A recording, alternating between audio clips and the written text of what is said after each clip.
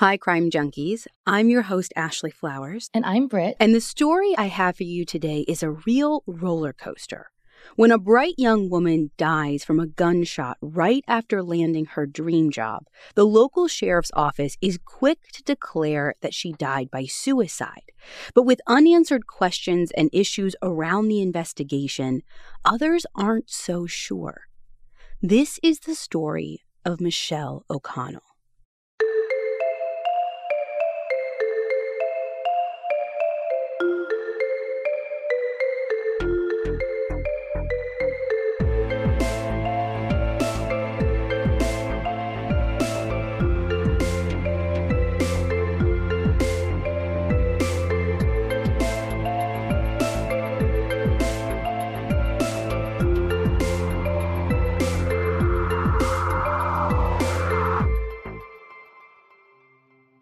In early September of 2010, a young woman in St. Augustine, Florida, named Michelle O'Connell is over the moon excited because at 24 years old, she's just gotten her dream job at a daycare center.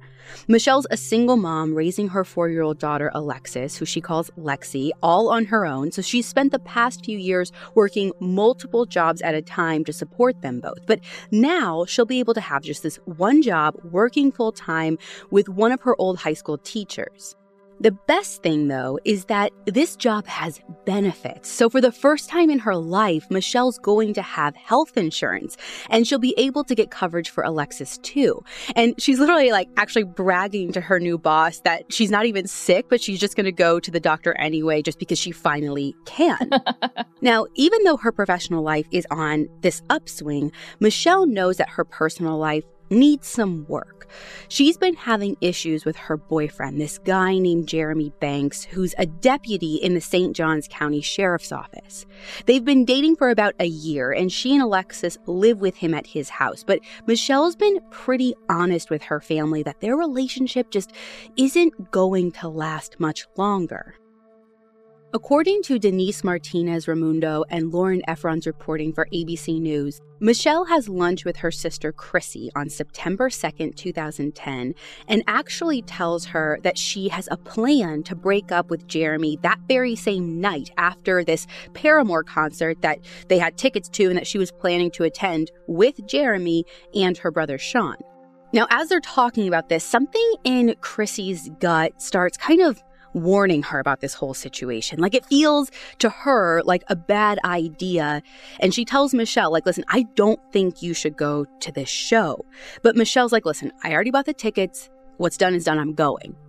So she ends up going. And during the show, Michelle starts sending her siblings kind of these weird cryptic text messages. But after the show, she texts Chrissy like normal and things seem okay. And she tells her that she'll be over to get Alexis soon. But she never comes to pick up her daughter. At 11:25 p.m., 911 dispatch gets a frantic phone call from Michelle's boyfriend, Jeremy. The New York Times published part of the call in 2013. And here, I want all of you to take a listen. 911. Hey! Please get someone to my house. It's 4700 Sherlock Place. What's going on? Please, my girlfriend, I think she just shot herself in blood everywhere, please. She what? She shot herself. Please. Okay, please get someone here. Please. Ma'am, I need you to calm down. It's sir. Ma'am, listen to me. It's sir. Listen, hang on. Let me tell you the truth. I'm Deputy Banks with the St. Johns County Sheriff's Office. I work with y'all. Get someone here now. Okay, I need you to calm down then. You know how it goes. What's the address? 4700 Sherlock Place. Okay, what's going on there? My girlfriend just shot herself with my CC weapon. Please get someone here now. Please. Sir, we're doing that while I'm talking to you. Is she still breathing? No, there's blood coming out of everywhere. Please. Okay, so she's not breathing. Call dispatch on TAC 2. Get them here now. Sir, they are on the phone. I need you to calm down. Jeremy, we're coming as fast as we can, okay? Calm down for me, okay? You don't understand. We're coming as quick as we can. Please get someone here. Jeremy. Okay, so when I first listened to this 911 call, I was like, okay, this guy making the call seems pretty hysterical. There, seems to be emotion and panic, fear in his voice. But you know what else there is that I didn't catch at first till I re-listened while reading the statement analysis blog on this call. What's that? There is a suggestion as to what happened. He says, I think my girlfriend just shot herself. Yeah, like, I assume what you think is strange about that is that he's like 20 seconds in and basically telling the operator what happened. Is that what you found strange? Yeah, and especially like offering it up. The operator didn't even ask, you know, like he's just like, I think this is what's going on. Yes, but to be fair, like, so when I first heard this call, and I haven't gone through the analysis like you have, you're right. Like, I first hear like what sounds like genuine panic. And to me, there's things, trust me, that stood out to me in this call, but that actually wasn't one of them because, you know, if we're to believe the series of events that unfolded, I mean, he was in the house with her. Like, it would be pretty obvious to him. And I could see myself, if I was in that situation, that being the thing that I say 20 seconds in. Like, I'm in a house with my partner. They've shot themselves. So a little strange, perhaps, but I also don't think it points to guilt necessarily. Yeah, but he does kind of center everything around him, like get someone to my house. That's true. He never really says she needs help, someone needs help, etc. And again, like you said, we're only 20 seconds into this call. And like any 911 operator would have to do with me, they're trying to calm him down, which makes 100% sense. Because like I said, you can hear this heightened emotion in his voice in this call. But what they do is you heard the call. It's a high-pitched voice. It's someone who's having a hard time expressing what's going on. And the operator actually calls him ma'am. Ma'am, please calm down. Ma'am, you need to listen. Yeah. And that is where everything kind of completely changes for me because... I agree. That was the moment in the call that I think things shifted. For sure. And Statement Analysis blog mentions how the caller says, you know, it's Mr., it's Sir, it's Sir. And it's more than just correcting the mistake. The blog even says it's demanding his respect. He wants to be called sir. He wants to be the masculine force in the situation. Well, and what I thought was so strange about that, I didn't read so much into it like the Statement Analysis blog did, but even just like the fact that it took you out of the moment so much. Like, again, if my partner had just taken their own life in our house that we live in together, and someone were to call me sir on the phone, obviously I identify as a woman. The most important thing to you in that moment would not be... I don't care. Call me whatever you want as long as you get someone to my house to help me kind of thing, right?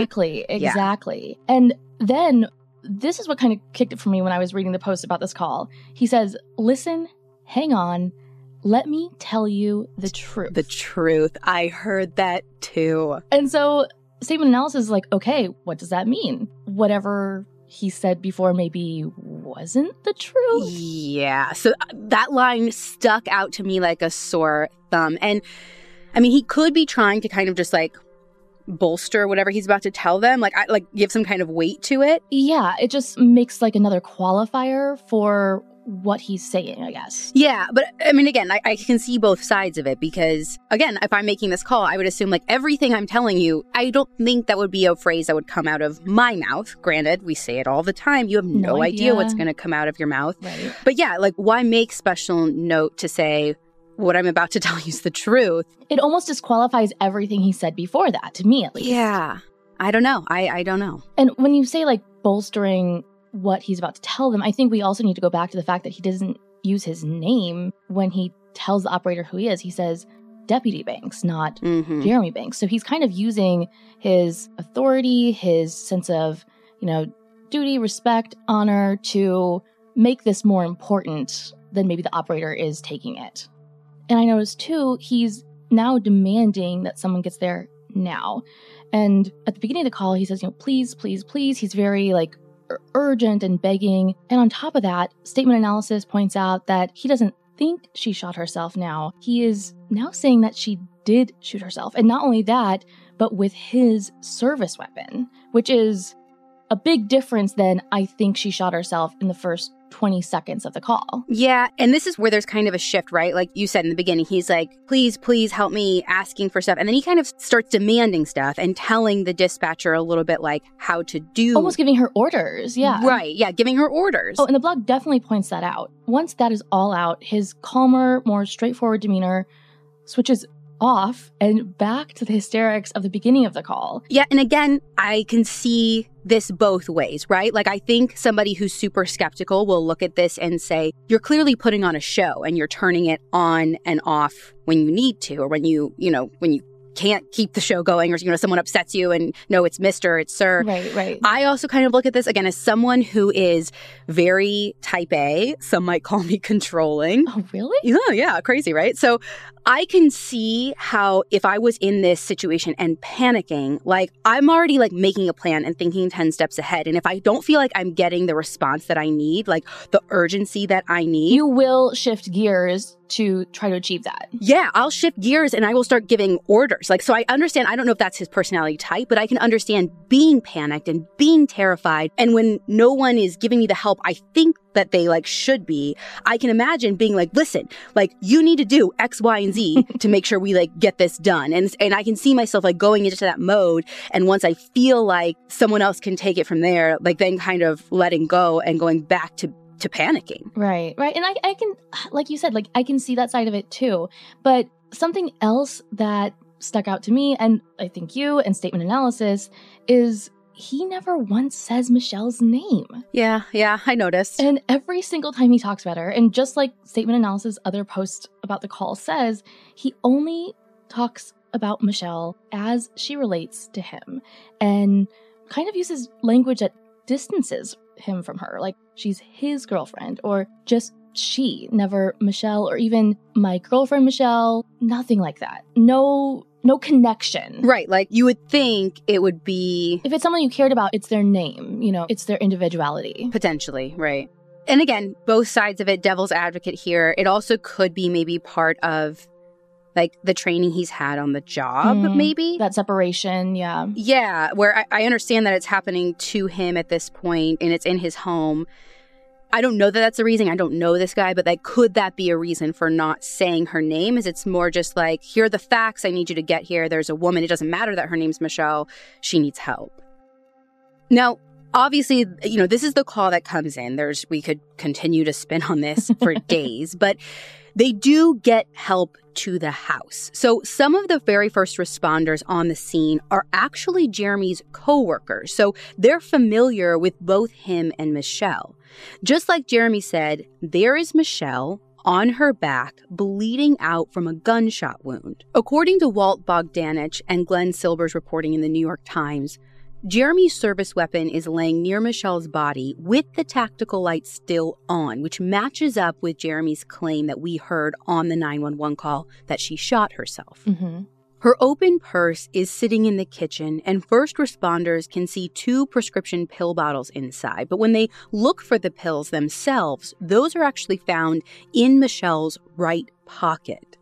Despite the EMTs trying to take life-saving measures, it's no use. Michelle is pronounced dead around 11:48 p.m. that night, right there at the house. While the scene is being processed, the St. John Sheriff's Office really rallies around Jeremy. I mean, there were even officers who weren't assigned to the case who were like showing up to support him. I mean, even his commanding officer who's off duty comes over. Now, instead of taking him down to the station to interview him about what happened here, they actually turn a squad car into like this makeshift interview room so Jeremy can tell his story comfortably with his CO up in the front seat listening in. As he tells it, they did actually break up that night in the car on their way home from the show, just like Michelle told her sister she was planning on doing. And Jeremy says that they argued about it before coming to a mutual decision to end things. Well, at least that's how he first positions it. If you go to the New York Times piece I just mentioned, they've actually got a full transcript of his interview. And what's really interesting is how he shifts from saying it was mutual, like this breakup was, they decided it's like best for both of them, to kind of hinting that it was his idea for them to break up. Wait, but don't we know that it was Michelle's idea? We at least know that that's what Michelle was telling her sister. What Jeremy may have thought before or told people before, right, I don't know. But I would say at a bare minimum, even if he were thinking that, mutual is probably the best way to describe it. Right. At that point, if they were both thinking it, then it actually is mutual. Right. Anyway, he says they'd calmed down by the time they got back to his house, where Michelle went inside to start packing up some of her stuff. Then, Jeremy says he asked her for one last kiss. When Michelle said no and asked him to leave, he went out to the garage to sit on his motorcycle. And he says while he's out there, he hears an all too familiar popping sound. Jeremy says he ran into the house looking for Michelle and found the bedroom door locked. Then there was another horrible popping sound, at which point he says he kicked down the door and found Michelle on the floor bleeding. Where exactly was she shot? Was he able to do CPR or anything? So she was shot basically in the mouth from the front. And she did still have a pulse, according to an ABC News piece I read from April of 2018. But Jeremy didn't try any kind of life-saving measures, which, to be fair, even for law enforcement, there's a huge difference in reacting to a wounded stranger versus a loved one. But no, I don't know if he even checked for a pulse. I don't know if the first thing he did was call 911, but he did not try any kind of life-saving measures. So at this point is when he says he dials 911, and that's his story of what happened to Michelle. Michelle died by suicide, this terrible tragedy. And the St. John's Sheriff's Office seems to kind of just take Jeremy's word at face value here, even though Michelle didn't leave a note and there are no witnesses to corroborate this story. But even though Jeremy's adamant about how Michelle died, not everyone believes this story, including Michelle's family. Right from the second they're notified, they have serious doubts.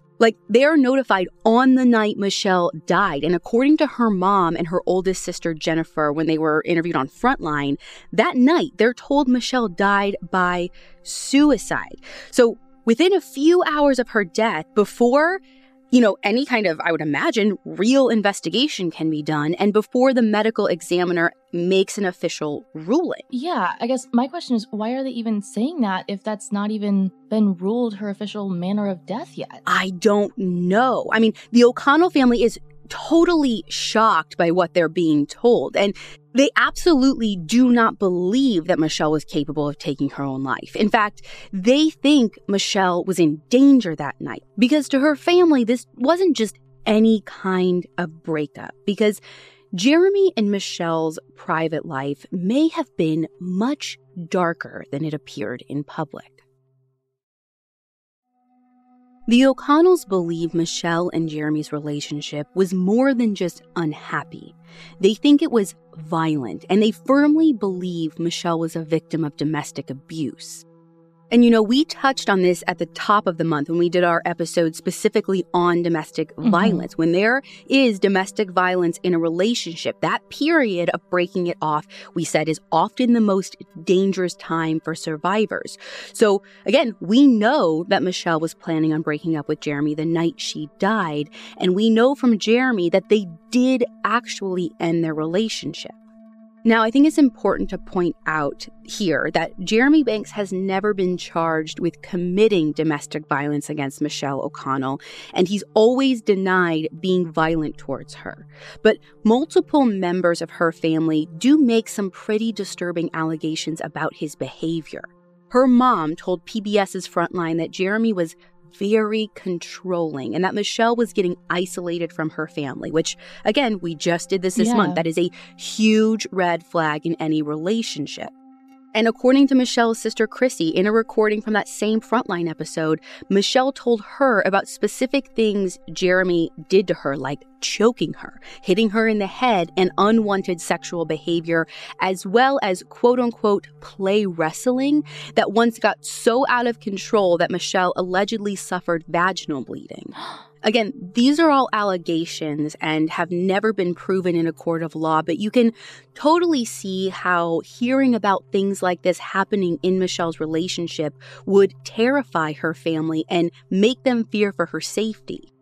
According to the O'Connells, though, when they try and tell the St. John's Sheriff's Office about this and try to give statements the night Michelle dies, Chrissy says the department claims the allegations of abuse are basically just hearsay and not useful to them in their investigation. So they don't take statements from her family or ask them anything about how Michelle was acting in the days before her death. What? Yeah, which, again, seems totally strange to me. I would think that as part of any kind of true investigation into something. Especially into a possible suicide. Yeah, you want to know about what's going on in that person's life as a whole in the days leading up to their death. Yeah. And specifically, like, how are their relationships? I mean, more than anything, I'd want to know about the relationship of the man she lived with, because she died in his home with his service weapon. Seems relevant to me, but what do I know? According to Denise Martinez-Ramundo and Lauren Efron's reporting for ABC News, it takes just 2 days for the medical examiner, Dr. Hoban, to declare Michelle's death officially a suicide. The autopsy finds she died from a severed spinal cord. And when they do the rest of the autopsy, they also notice that there is a cut above her right eye that the medical examiner attributes to the shell casing basically being ejected when she fired the gun. And when they looked at her toxicology, they found that she did have alcohol in her system, but there's no trace of any pills in her system, which, if you remember, she had those 2 empty pill bottles in her purse that were actually prescribed to Jeremy, and then just like a bunch of pills in her pocket. Now, some of the pills were hydrocodone, which, again, those weren't found in her system. Nothing was found in her system. And when they actually look at like what was prescribed and what was found, basically all of the pills from Jeremy's bottles are accounted for. So it would seem that she didn't consume any of them. Well, and finding alcohol in her system doesn't really surprise me. She was at a concert. Right. I definitely drink when I go to shows, and I would imagine that she did too. And so I don't think that was surprising. Yeah. Now, I said there didn't seem to be much of an investigation, but there was some. Because the sheriff's office, they're getting the autopsy done, but they also get Michelle's phone records. And I had mentioned that when she was at the show, she was sending some strange texts to her siblings. And here, I want you to read me some of the messages, specifically this one that she sent her sister at 8:53 p.m. on September 2nd. Okay, the text says, quote, "Promise me one thing. Lexi will be happy and always have a good life." End quote. Kind of ominous, right? Yeah, really ominous. Like, it's one thing to be like, hey, I know you're taking care of her right now. Can you make sure she gets a bedtime story or something? But this is something much different. Yeah, it's much bigger. It's not just this night. It's like her whole life. And why won't you be there to ensure that, I think, is the question I have. Instead, right. And why are we talking about this now while you're at a concert? Like, this is a conversation, even if it is just like, hey, always look out for her. Like a godparent conversation. Yeah. Like, if something were to happen to me. Yeah. This is in the middle of a concert. Like you said, this is not the time to be having this conversation. And this isn't just standalone, because the records show that she sent her brother Scott this message at 10:06 p.m. So just a little over an hour later. She said, quote, "Lexi, never forget," end quote. So according to an internal report from the sheriff's office, they believe that these messages show a clearly upset person, one who is feeling low enough to potentially end their own life. And I mean, I have to say, like, the texts that she's sending are consistent with someone who isn't planning on being around. I mean, I don't disagree, but I also, in this situation, feel like maybe she was feeling threatened, not like ready to end her own life, I think that's a great point to make, because when I see that, I see someone who thinks they potentially might not be around, but that gives no insight into why they think that. Right. Like you said earlier with the devil's advocate type thing, like, we can't say either way where her emotions were in making these communications. Now, the O'Connell family is devastated, and they vow to keep the pressure on what they feel is an incomplete investigation. But little do they know, they're about to get help from an unexpected source. All the way across the country, out in Washington state, a blogger going by the name Cloudwriter comes across this tiny news article that grabs her attention right away. Cloudwriter runs a blog called Behind the Blue Wall, which focuses on police officer-involved domestic violence. And she herself is a survivor. So when she sees a small article in a newspaper mentioning an unnamed deputy's girlfriend in St. Johns County, Florida, dying by apparent suicide with the deputy's service weapon, her curiosity is instantly piqued, and she decides to blog about it. In her first version of the post, which is made on September 13th, 2010, Cloudwriter cites the whole article on her website, but she doesn't list where she got it from, so I'm not sure what news outlet it actually came from. She just reposts it. And in this blog, she mentions she's looking for both the woman's name and the deputy's name. And after some digging online, Cloudwriter learns their names and updates her post. And she says the woman's name is Michelle O'Connell. Now, the blog post blows up. Cloudwriter's super careful not to pass judgment about what might have happened that night, but she's saying the same things that the O'Connells are saying, that the investigation just wasn't good enough. I wasn't able to find in my research how exactly Michelle's family gets to Cloudwriter's blog, but they eventually do find it. And the comments section becomes kind of like their rallying point to spread awareness and galvanize readers into reaching out to the St. John County Sheriff's Office to request a second investigation. I mean, basically, this is like their form of a petition or a call to action. It's like, on our behalf, if you think this is as shady as we do, we're not asking for someone to get arrested. We're asking for a better look into this.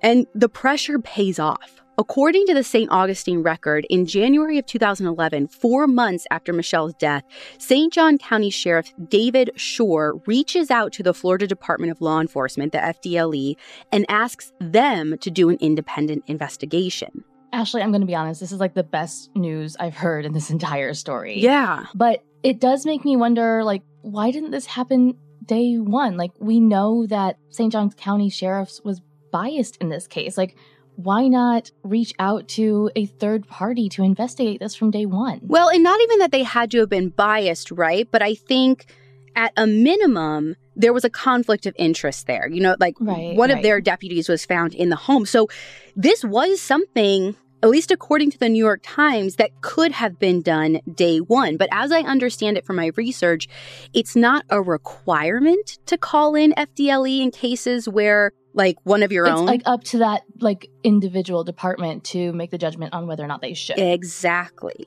And I don't know why they didn't feel like they should do this day one. It's one of the biggest questions I have in this case. But whatever the logic behind not getting the FDLE in right away, I mean, we're here now, right? And the lead on the investigation now for the FDLE is a man named Rusty Rogers.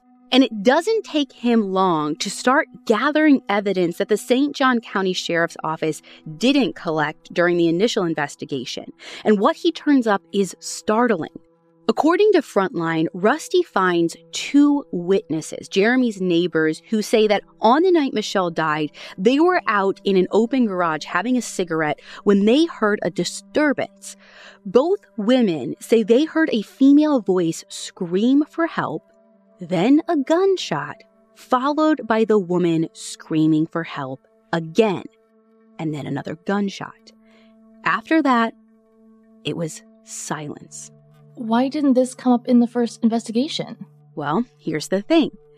Neither one of them was interviewed by the sheriff's office during the first investigation. None of Jeremy's neighbors were interviewed. What? That seems like the first thing that you would do. Yeah, canvassing a neighborhood is like crime investigation 101. 101. Yeah, again, if a podcaster knows to do it, it's probably something you should be doing. Now, Frontline also mentions that both women passed polygraphs from the U.S. Secret Service. So just finding these 2 witnesses that had been overlooked for like the first time is huge. Yeah. But it also like sets up a theme that runs throughout the whole course of Rusty's reinvestigation. He keeps turning up things that somehow got neglected the first time around. The New York Times reported that officers didn't do the required paperwork about what they saw at the scene. They didn't get Jeremy's cell phone records. They didn't isolate him and get pictures like they were supposed to. And they didn't take one of the shirts that he was wearing into evidence. According to Matt Doran's reporting in the Huffington Post, police photos from the scene even show a bloody shirt with what looks like a bullet hole near Michelle's body, but even that wasn't taken into evidence. I'm sorry, what? Yeah, and here's the thing. In fact, none of the forensic evidence that was collected from the scene, like clothes and, the gun that was used, none of that was turned over to the labs for testing until after the FDLE came in and Rusty started investigating. So basically, all this stuff has just been sitting there for 4 months without any DNA tests, no checks for fingerprints, nothing. An internal report from the St. John County Sheriff's Office actually confirms this, but it doesn't say what caused the holdup. But now that the FDLE is involved, all of the forensics that haven't been analyzed finally do go out for testing. Once the forensic test results start coming back, they raise even more questions. And it's not so much what's there, but really what's not there that raises the questions. Like, for example, you would think that since this is Jeremy's service weapon that was used, tests would show his fingerprints and his DNA on both the gun and his gun belt, right? Yeah, I mean, at least on the gun belt, because he would be putting it on every day. There isn't any. What? Michelle's DNA is on the gun, but none of Jeremy's, even though, according to that Huffington Post piece I mentioned, he wore the belt and the gun to work the same day Michelle died. And Jeremy does deny cleaning his gun before any responders got to the scene. Now, in the same vein of missing DNA where you'd expect to find some, the tests don't find any of Michelle's fingerprints or DNA on Jeremy's pill bottles, even though the bottles were open in her purse and the pills were in her pocket. Okay. And along those same lines, I read in the St. John County Sheriff's Office report that there were 50.5 pills in Michelle's pocket, and there's no DNA on the pills themselves. Now, the report doesn't clarify if that's none of Michelle's DNA, none of Jeremy's DNA, or both, but I have to maybe assume both since they say no DNA on any of them. Which, to me, if there's no DNA on the pills, that's one thing because, you could say she just dumped the pills straight into her pocket from the bottles and didn't put her hands on them. But like you said earlier, we know that her prints and DNA weren't found on the bottles either. So that doesn't make sense at all. Right. And what about gunshot residue? Did they do any testing on Michelle and Jeremy? Oh my God. So I got super curious about this one because when I was first researching this case, it sounded like the gunshot residue test didn't happen until months later, after the FDLE came in. When maybe they don't even count. Well, I was going to say, you can't do that. That's just not how the tests worked. Right. I was like, listen, I've seen enough TV, whatever, but I was even like, maybe TV lies. I even went and talked to one of my contacts who's a former homicide detective, and I was like, okay, break it down for me. How would it be possible to test for gunshot residue 4 months later? And he basically said there are 2 types of tests. Both tests are like swab, where you swab someone's hand. One is instant, and the other you have to send off to a lab.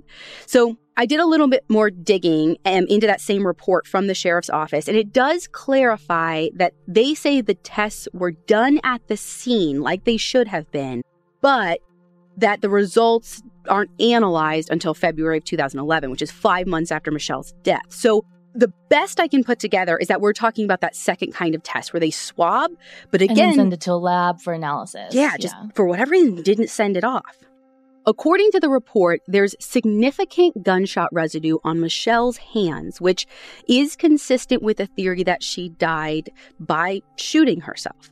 Now, the report also says that the test turned up trace amounts of gunshot residue on Jeremy's hands that, quote, may not be forensically significant, End quote. So what does that mean? Well, on the outside, both of these things seem pretty straightforward, but here's where the results start to kick up some questions, because as Walt Bogdanich and Glenn Silber's New York Times piece mentions, gunshot residue tests can come back positive just from going into a room after a gun's been fired or from touching a person who's been in that room. So Jeremy claims that he was cradling Michelle in his arms right after she was shot, and he also claims that he did not wash his hands before the test. So just because he has some on him doesn't mean he necessarily handled the weapon. But I kind of take that to mean the same thing. Even though she has some on hers, obviously she was in the room where she was shot. I don't know enough about this testing. Right. If it's true one way, it can also be true the other way as well. Yeah, and that's what I'm saying. I don't know enough about the testing to make some kind of determination either way, and I don't feel like anyone has picked this apart far enough, at least in anything that I could find, to make me feel sure of anything. Mm-hmm. So aside from getting this forensic stuff that somehow got overlooked, Rusty also digs deeper into Michelle and Jeremy's home life. He gets a University of Florida child protection team to talk to the one person who lived with them and may have some insight: Michelle's daughter, Alexis. According to ABC News, Alexis, who's 5 years old now, seems to indicate that there was, in fact, violence in Michelle and Jeremy's relationship. She says he fights with Michelle and that she saw him hit Michelle one time with a belt. According to Alexis, Michelle would say, "Stop, stop," but Jeremy would not stop. Now again, Jeremy's always denied ever getting violent with Michelle, but during an interview with Rusty, he says he did put his hands on her once, but only to restrain her after she allegedly charged at him.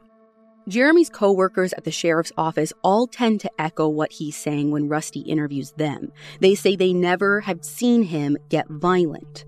But according to Frontline and the New York Times, at least one deputy, this guy named Michael, who used to room with Jeremy, mentions that Jeremy has a bad temper.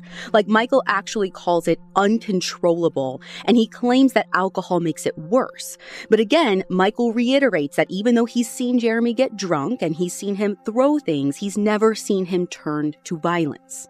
Now, obviously, you have to get this background info, but you can see how it becomes a bit of a he said, she said, they said kind of thing. And at the end of the day, what's going to close this case once and for all is some kind of physical proof of what happened.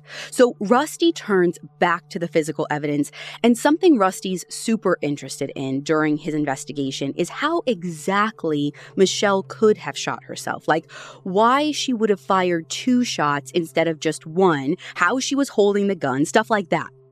So, as we can see in the photos taken at the scene, which have been made public and we'll have up on our website, the gun is next to Michelle's left hand, suggesting that she used her left hand to hold the gun and fire the shots.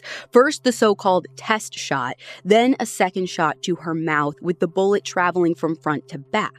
The second bullet is buried in the carpet on Michelle's right side. Like, we can see in the photos, it's like up in the space between her armpit and her side.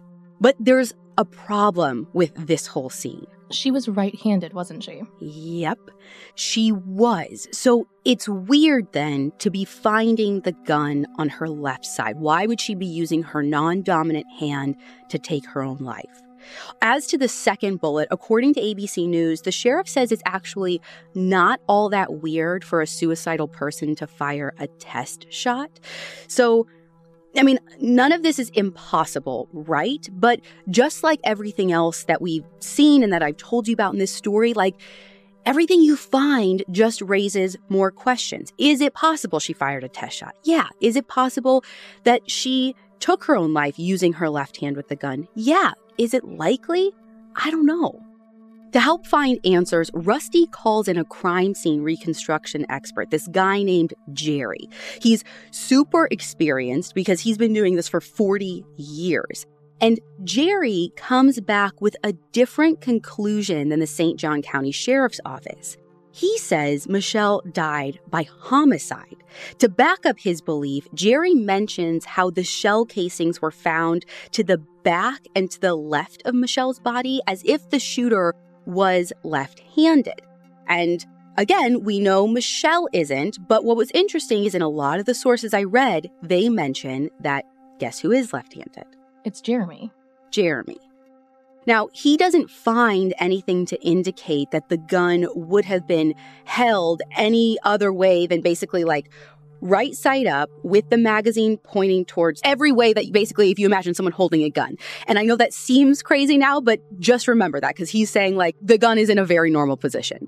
Now, in Jerry's view, it's suspicious that there was none of Jeremy's DNA on his own gun. In addition to all that too, Jerry points to how the cut on Michelle's face is the same size as the gun sight on Jeremy's service weapon. And he believes that Michelle got that cut before the gun was fired, which would indicate that she was essentially beaten with the gun before it shot her. So how does he know that it happened before? Was the cut bleeding or had it started healing? I don't know. My sources don't clarify why he thinks this. I mean, again, we are not forensic experts, but I know there are certain things you can look for in a wound.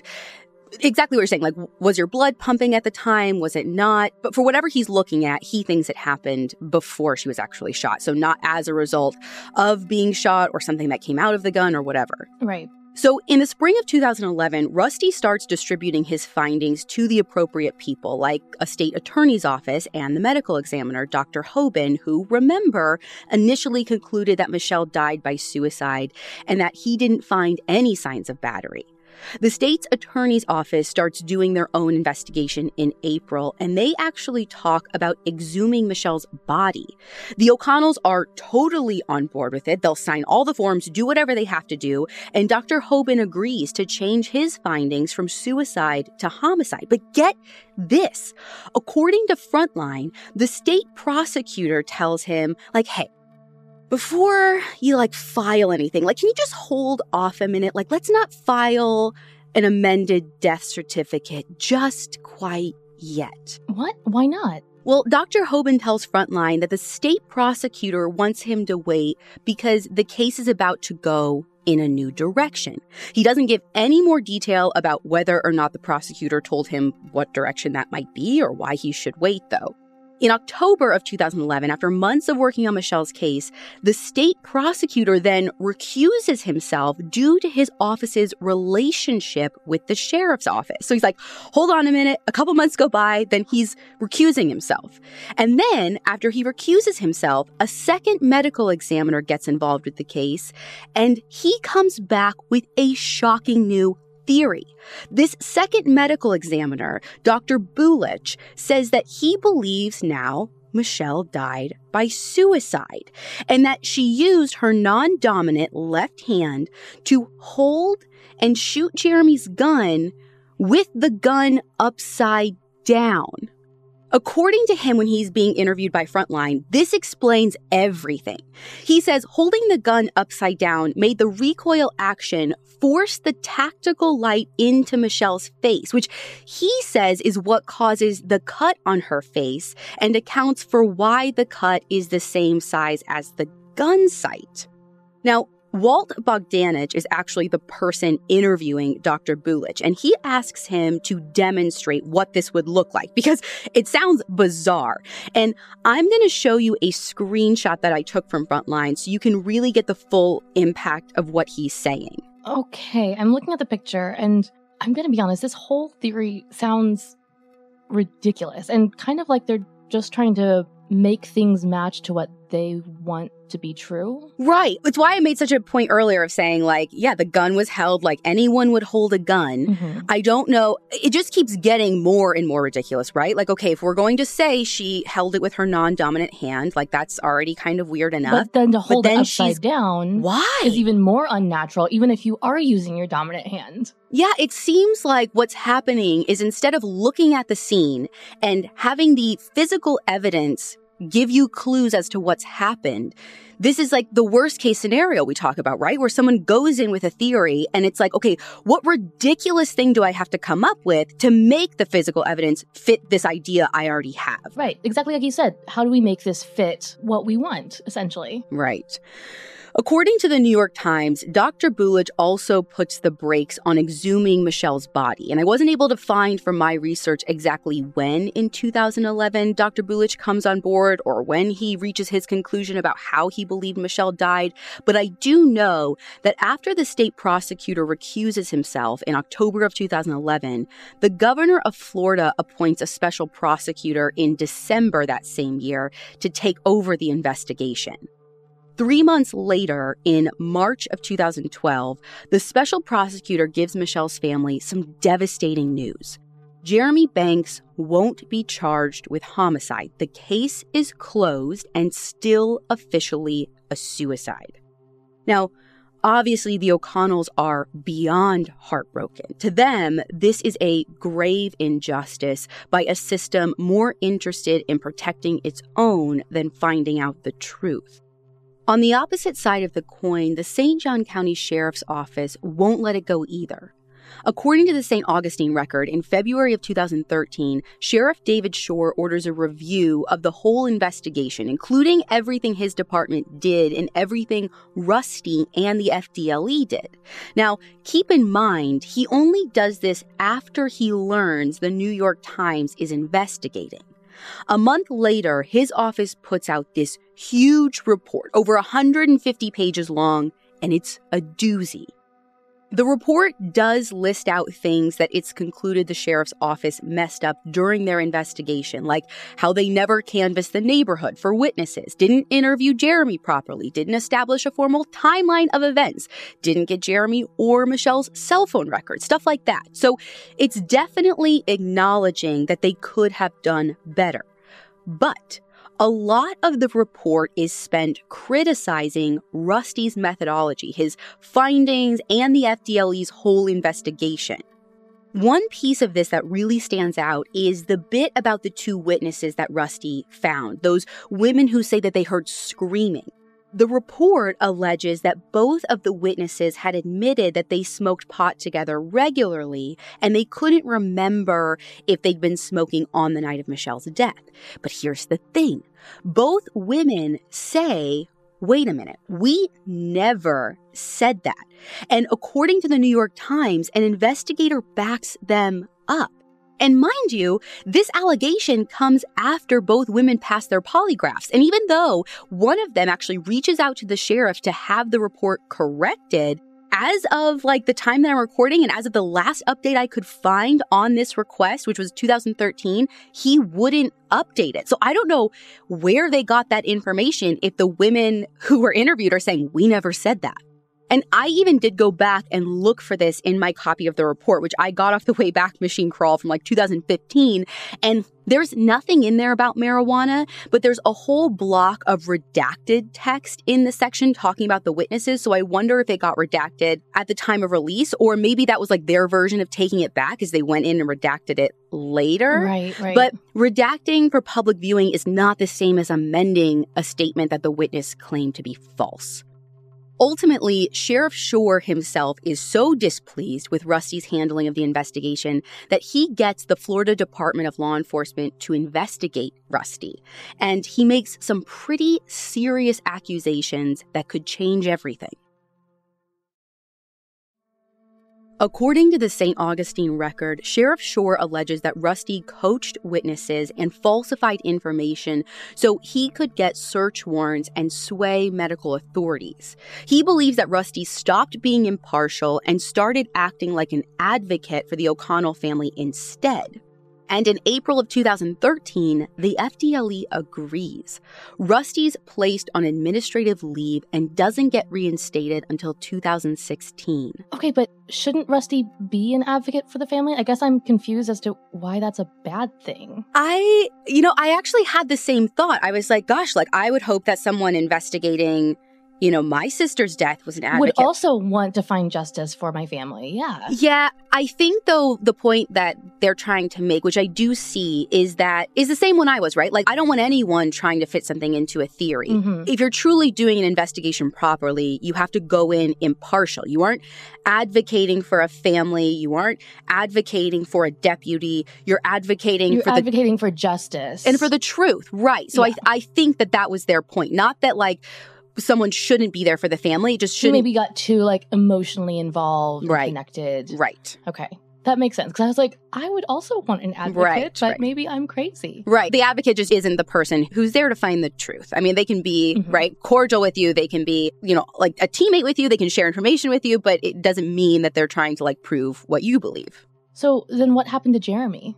So he was actually put on routine administrative leave back in September of 2010. And I won't bore you with all of the other, like, back and forth in 2013, but you should know that Jeremy actually sues both Rusty Rogers and the FDLE in November of that year, claiming that his civil rights have been violated, and basically saying that he's been wrongly accused of killing Michelle O'Connell. Now, even though this feels like the case has hit a wall, Michelle's family doesn't give up. Time goes on, but interest in Michelle's case doesn't ever fully disappear. PBS Frontline and the New York Times do this huge joint investigation that comes out in November of 2013. And one of the things they make public is that Jeremy got access to the sheriff's office's investigative report less than 2 weeks after Michelle died. How did he get his hands on that? He doesn't say. The New York Times has a link to the videotaped second interview that he did at the station 12 days after Michelle's death.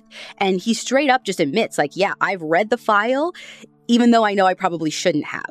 So this project from the New York Times and Frontline puts a lot more eyes back on Michelle's case, but it stays kind of dormant into 2014 when suddenly that fall, a new witness emerges. According to Matt Gutman's reporting for ABC News, a man named Danny comes forward and tells police that Jeremy came into his bar the night after Michelle died and made some pretty disturbing comments. He claims that Jeremy told him that all Michelle did was make him feel bad about himself and that he wasn't going to let her hold him back anymore. The Huffington Post reported that allegedly Jeremy said, quote, "The got what she deserved," end quote. Jeremy denies ever saying this or even being at Danny's bar, but the allegation is enough to change everything. On October 3rd, 2014, the governor of Florida puts out an executive order to reopen Michelle's case and assign a special prosecutor to investigate. It feels like the answer to the O'Connell family prayers. Like, what are the odds this gets open again? But their hope fades as time goes on. And on July 29th, 2015, this special prosecutor finds that there's not enough evidence to support a murder charge. Finally, in 2016, the family decides to do what investigators so far have refused to do: exhume Michelle's body and have an independent medical examiner do another autopsy. The findings are an absolute bombshell. According to Matt Doran's piece in the Huffington Post, the new medical examiner finds that Michelle's jaw had been broken before she died, in a way that's consistent with blunt force trauma. Beyond that, he also finds that her tongue is in this position that is super abnormal for people who die by gunshot that's suicide. Instead, it's like in a position that shows Michelle almost would have been like gagging before the gun went off. So like the gun was jammed into her mouth by force as opposed to her choosing to put it there. That's exactly what this is alleging, yes. Now, nothing in the original autopsy report from Dr. Hoban mentioned anything about Michelle's jaw being broken. Jeremy's lawyer tells ABC News that Dr. Hoban didn't miss it and that it's mentioned in his field notes. Would the gunshot be able to cause the broken jaw? According to this new medical examiner, no, because the only damage he saw from the gunshot was a hole in Michelle's tongue. If the shot was strong enough to break her jaw, then he believes it would have pretty much obliterated all of the soft tissue and done a lot more damage. Now, as I'm sure you can imagine, these findings ruffle a lot of feathers in the St. John County Sheriff's Office. Sheriff Shore is furious about the whole thing. And actually, here, will you read me the statement that he puts out about this? The statement says, quote, "Molesting Michelle from her place of rest using some freelance-type approach is beyond unconventional. It was reprehensible. A paid expert witness was hired by these family members to produce a report that, of course, would support their belief about this case." End quote. For his part, the medical examiner who did the second autopsy tells ABC News that contrary to what Sheriff Shore says, he did everything pro bono. Once again, though, even with these new findings, no charges are brought against Jeremy Banks, and again, the public eye eventually starts to move on. Jeremy's lawsuit against Rusty and the FDLE gets dismissed in 2018, but interest in Michelle's story never quite goes all the way away, and it skyrockets when another death in St. Johns County raises even more disturbing questions. Sometime in 2018, a 38-year-old person in St. Augustine going by the name Eli Washtok learns about Michelle's story from a TV show. I want to clarify that we know from various sources that Eli identified as multiple genders throughout their lifetime, but since we don't know how they identified most recently, and we definitely don't want to misgender anyone, we're using very gender-neutral pronouns and the name Eli. Mm-hmm. So anyway, when Eli first hears about Michelle, they're fascinated by this case, and they have a lot of questions. So they start to look into it and see what they can find out. Nothing in my research tells me if Eli starts off more casual and gets super interested along the way, or if they jump right into it head first, full steam. But either way, they're serious. They start collecting articles and getting public records from the sheriff's office for their research, the whole 9 yards. And one of the things Eli does over the course of their investigation is reach out to Michelle's mom. Sarah Murvash reported for the New York Times that they actually develop a really good relationship and meet up in person more than once.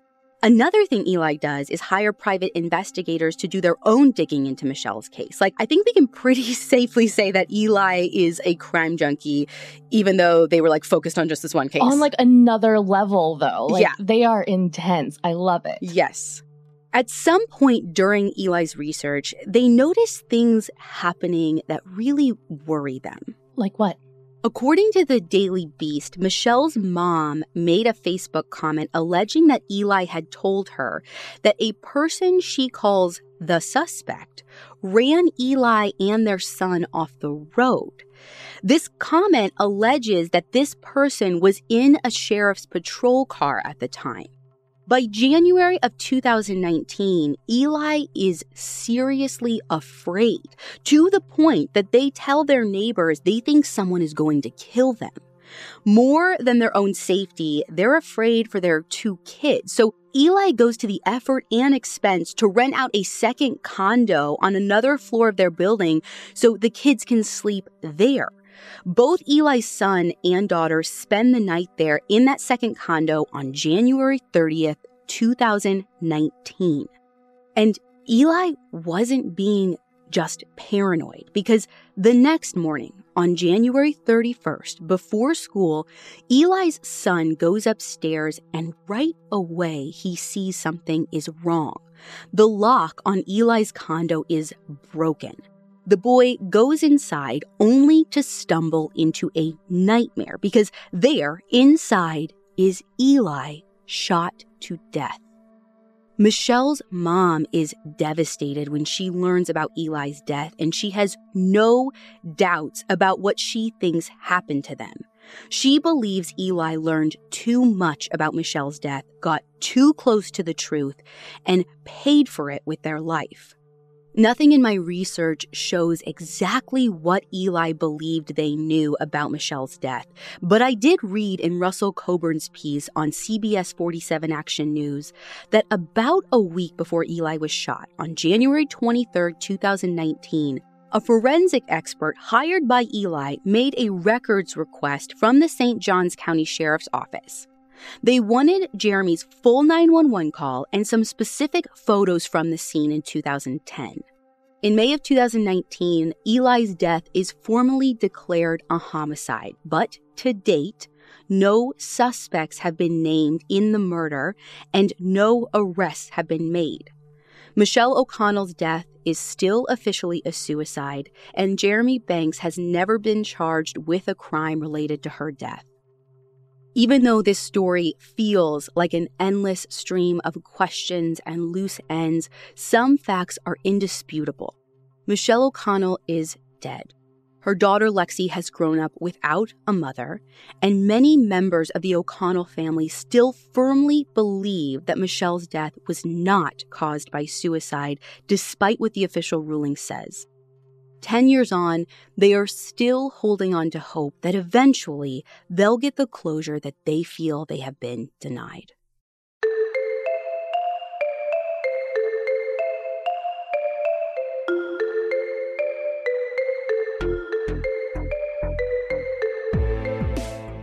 If you or someone you know is experiencing suicidal thoughts or showing warning signs, please talk to someone you trust. In the United States, you can call the National Suicide Prevention Lifeline 24 hours at 1-800-273-TALK. That's 1-800-273-8255, or text HELLO to 741741.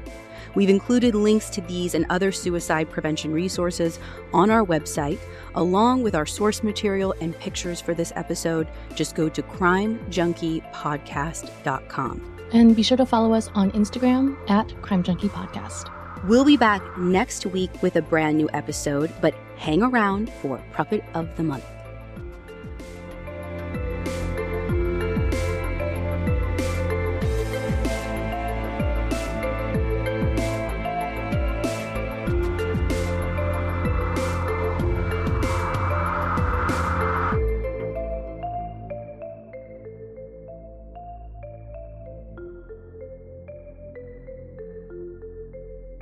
Crime Junkie is an Audio Chuck production. So, what do you think, Chuck? Do you approve?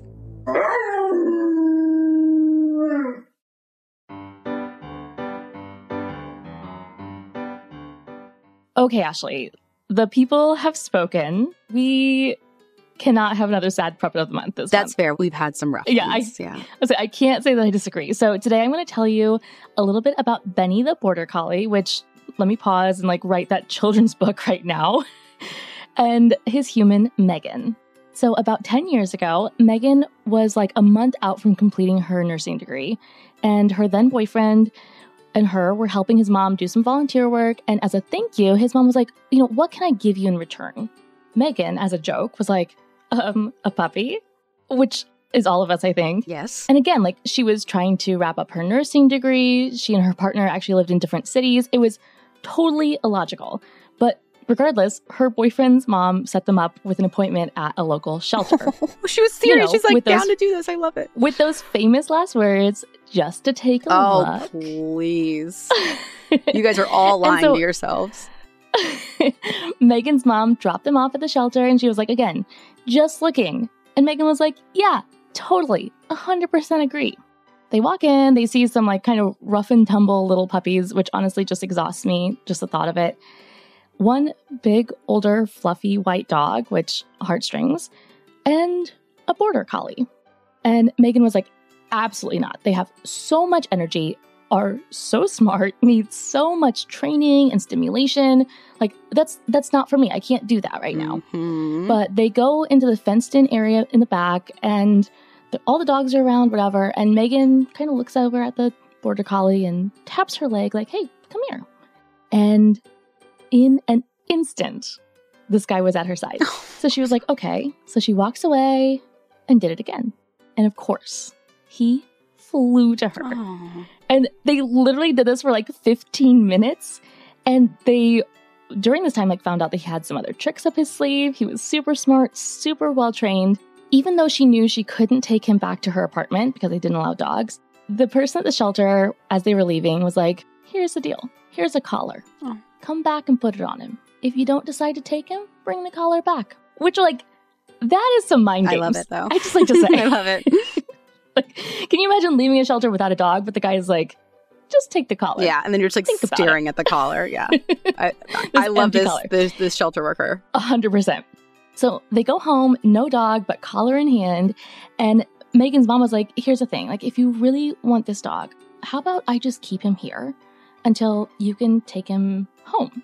And that was pretty much it. Uh-huh. They brought Benny the Border Collie home, and he stayed with Megan's mom for about 6 weeks before Megan could move into an apartment that allowed dogs.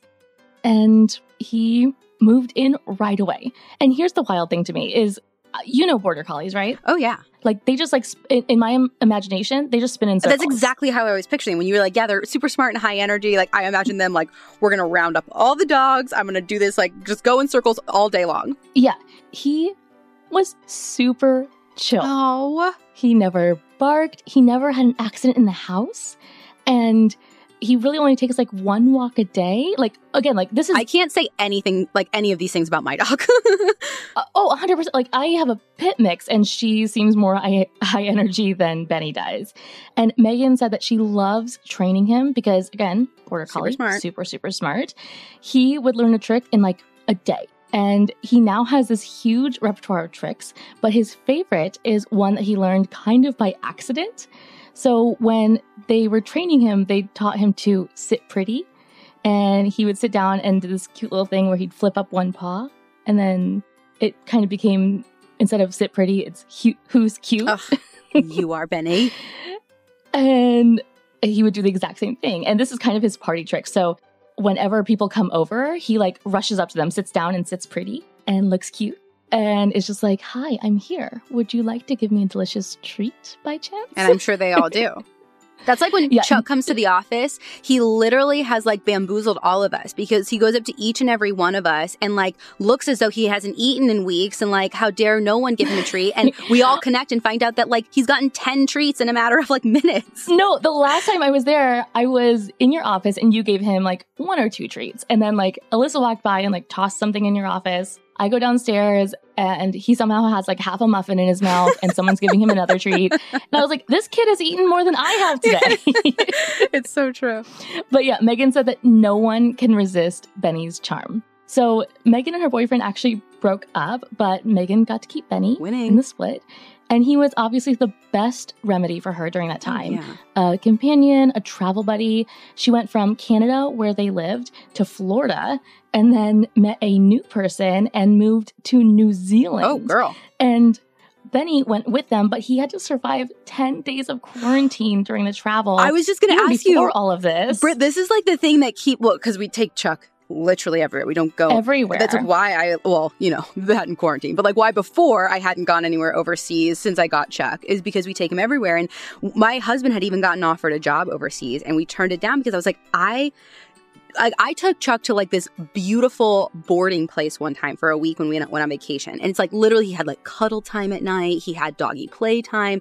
He lost. Oh, yeah. Like, when the 2 times I've ever boarded my dogs, it's been like they have their own room together with separate beds. They have a TV, there's special blankets. They get nighttime treats. It's honestly better than I treat my kids sometimes. Like, it's luxury at its finest. But when I took Chuck, he literally lost 10 pounds and had clumps of hair falling out. So to even think about having to quarantine him, like, I'm so happy they're happy in New Zealand. I just, like, I wish I could go and, like, skip that part. Yeah. So are you crying? No, I'm really not.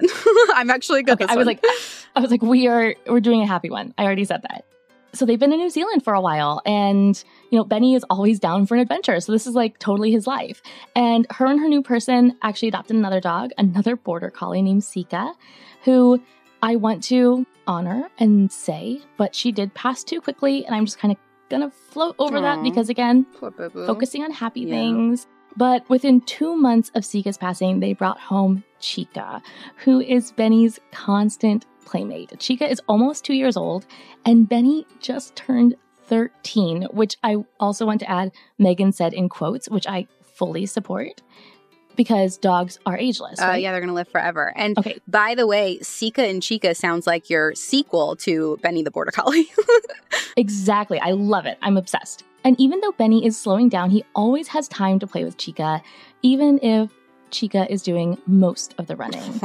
And Megan actually went through a recent breakup with her partner, but she made sure that I knew that Benny continues to be her most faithful man in her life, and she got to keep Chica and the house. Listen, I was just going to say, when you said that earlier about the first breakup, I was like, listen, partners come and go. Puppets is forever. Dogs are forever. Yeah. And so that is a story of Benny the Border Collie and his human Megan and his friends Sika and Chica. And her true life partner soulmates. Truly. And Megan actually, when I was talking to her, she said that if we want to highlight a shelter, like we always do at the end of these episodes, she recommends Second Chance Animal Rescue in Alberta, Canada, because that is actually the rescue society that she got Benny from, where evidently people just hand you empty collars and say, I'll see you later. I love like the mind control there. They're on to something, and I hope everyone who runs a shelter listens to this and just like buy some extra collars to send people home with. Totally. So we will have Benny's story and pictures of Benny and the link to Second Chance Animal Rescue Society on our website, so be sure to check that out.